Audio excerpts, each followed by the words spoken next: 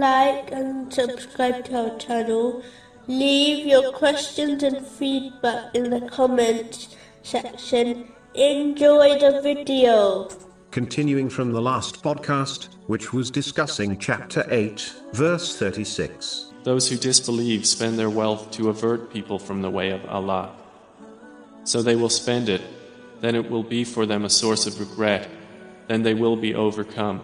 Specifically, it was discussing a narration found in Jami Tirmizi, number 2674, which advises that a person will receive the same reward or punishment as the one they guide to something which is good or bad. Because of this Islamic principle, Muslims should ensure they gain the adequate knowledge before advising others, as they can easily multiply their own sins if they incorrectly advise others. In addition, this principle is an extremely easy way for Muslims to gain reward for actions they cannot perform due to a lack of means, such as wealth. For example, a person who is not financially able to donate charity can encourage others to do so, and this will result in them gaining reward as if they donated charity. This teaching leaves Muslims with no excuse for not performing all types of righteous deeds, irrespective of the means they possess.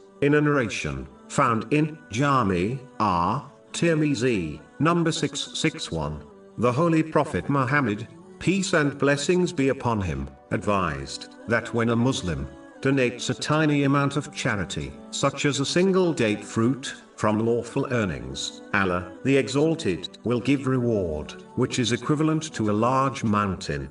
The first thing to note is that Allah, the Exalted, is only pleased with wealth which is obtained lawfully and utilized in a lawful manner. Any wealth which is obtained unlawfully will corrupt any righteous deed it is used upon, such as charity or performing the holy pilgrimage with it. A narration found in Sahih Muslim, number 2346, clearly warns that a person's supplication will be rejected if they obtain and utilize the unlawful.